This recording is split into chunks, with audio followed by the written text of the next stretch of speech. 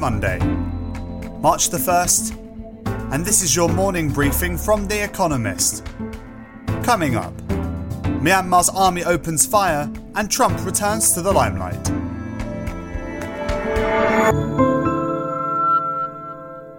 First, the world in brief. Soldiers in Myanmar fired into crowds in several cities, killing at least 18 people, according to the UN Human Rights Office. It was the bloodiest day since protests against a military coup started. The army had been refraining from using deadly force on a mass scale to crush the movement, as it did in previous pro-democracy protests in 1988 and 2007, when thousands were killed. Hong Kong charged 47 pro-democracy campaigners with conspiracy to commit subversion under the territory's new national security law. It is the largest single crackdown against the opposition under the new law to date.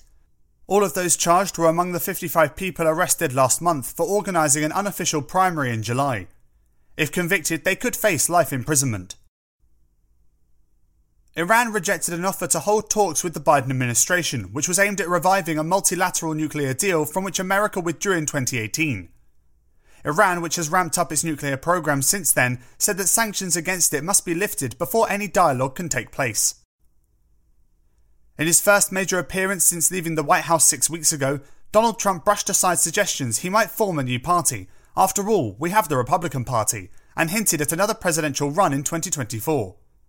Mr. Trump also berated congressional Republicans who voted to impeach him, and warned that the new Democratic administration would usher in communism. A second former aide accused Andrew Cuomo, the governor of New York, of sexual harassment. She told the New York Times that he had asked her inappropriate questions in his office last spring. Earlier this week, another former aide accused him of unwanted touching in 2018. Mr. Cuomo denied that while offering a qualified apology. The state's Attorney General is organising an inquiry. America's Food and Drug Administration granted emergency authorization to a third vaccine, a jab developed by Johnson & Johnson. Although the J&J vaccine is not as effective as those developed by Pfizer and Moderna, it requires only a single dose, is easier to store, and adds another badly needed source of supply.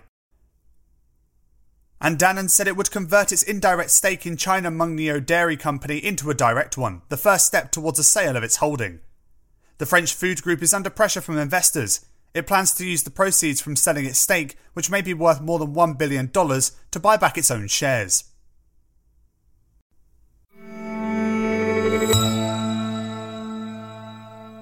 And now here's today's agenda.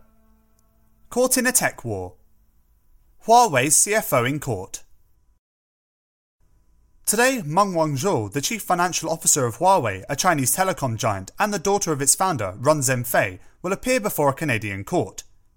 It will consider whether Miss Meng, who was arrested at Vancouver's airport in 2018 and has been under house arrest since, should be extradited to America to face charges of evading American sanctions on Iran.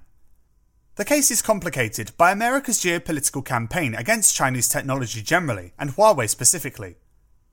American officials accuse the firm, so far without evidence, of presenting a national security risk to any country that uses its products. In June, China charged a pair of Canadian citizens with espionage, an act widely seen as retaliation for Miss Meng's arrest.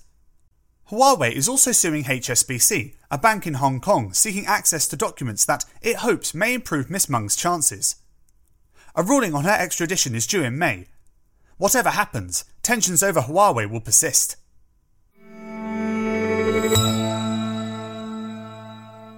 Pandemic politics. Argentina's presidential address. President Alberto Fernandez will deliver his annual State of the Nation address to Congress today, under mounting criticism for his handling of COVID-19 vaccinations. Opinion polls show his government losing support following a scandal dubbed Vaccine VIP by the press. A secret team in the health ministry allegedly used the country's limited stock of Sputnik V COVID-19 vaccines from Russia to inoculate the government's allies in the media, business and trade unions. Mr. Fernandez fired his health minister in response, but has been dismissive of lawsuits brought by the opposition. Midterm elections will be held this year, and polls show that corruption is a big issue. In his address, Mr. Fernandez is expected to predict that the economy is on the road to recovery and to ask international creditors for patience as the country renegotiates its debts. The patience of voters will also be on his mind.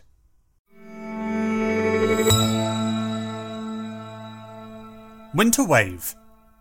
COVID-19 in the Czech Republic.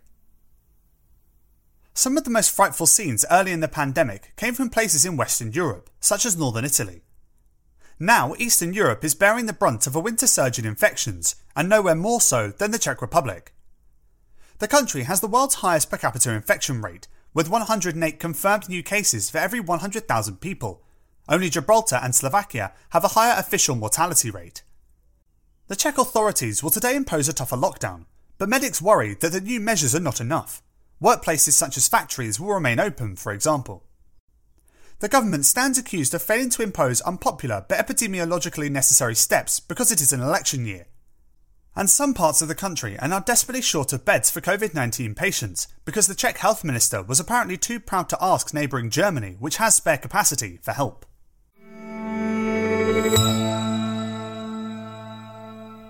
Judgment Day. The Sarkozy verdict. Ever since he left office in 2012, Nicolas Sarkozy has been caught up in judicial tangles. Today, France's ex-president will hear the verdict in a corruption and influence peddling case that went to trial last year, the first against him to reach the courts.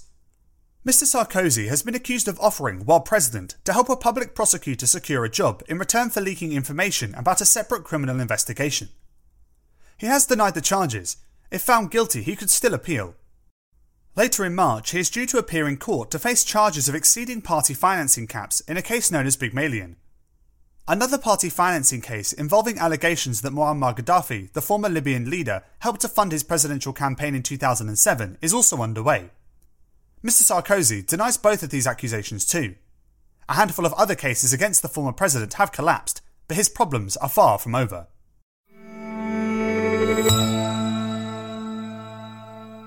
A VW-shaped recovery.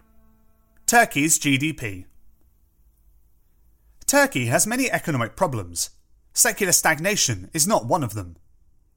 The chronic shortfall of spending that has bedraggled many rich world economies is notably absent in this highly cyclical emerging market.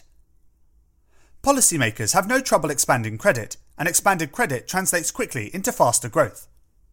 Figures released today are expected to show that GDP in the last 3 months of 2020 was about 6 to 8% higher than a year earlier. That is even faster than many pre-pandemic forecasts for the same period. You might think that the finance minister who presided over this rebound would be a hero. In fact, Berat al-Bayrak resigned abruptly from the post in November. Turkey's pursuit of growth contributed to high inflation and a plunging currency. Mr. al-Bayrak tried to prop up the lira by depleting Turkey's foreign exchange reserves. The policy was a humiliating failure. Turkey has several economic strengths. An ample stash of reserves is not one.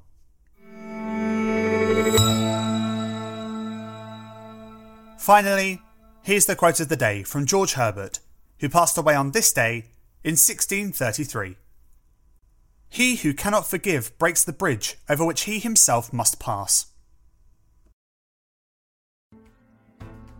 That's it from the Economist morning briefing, available every weekday and on Saturdays. You can hear interviews and analysis from our journalists, including our current affairs podcast, The Intelligence, by searching for The Economist on your podcast app or asking your smart speaker to play the latest Economist radio podcast. And as a subscriber, you have access to each week's full edition in audio. Just download the Economist app on your mobile device to start listening.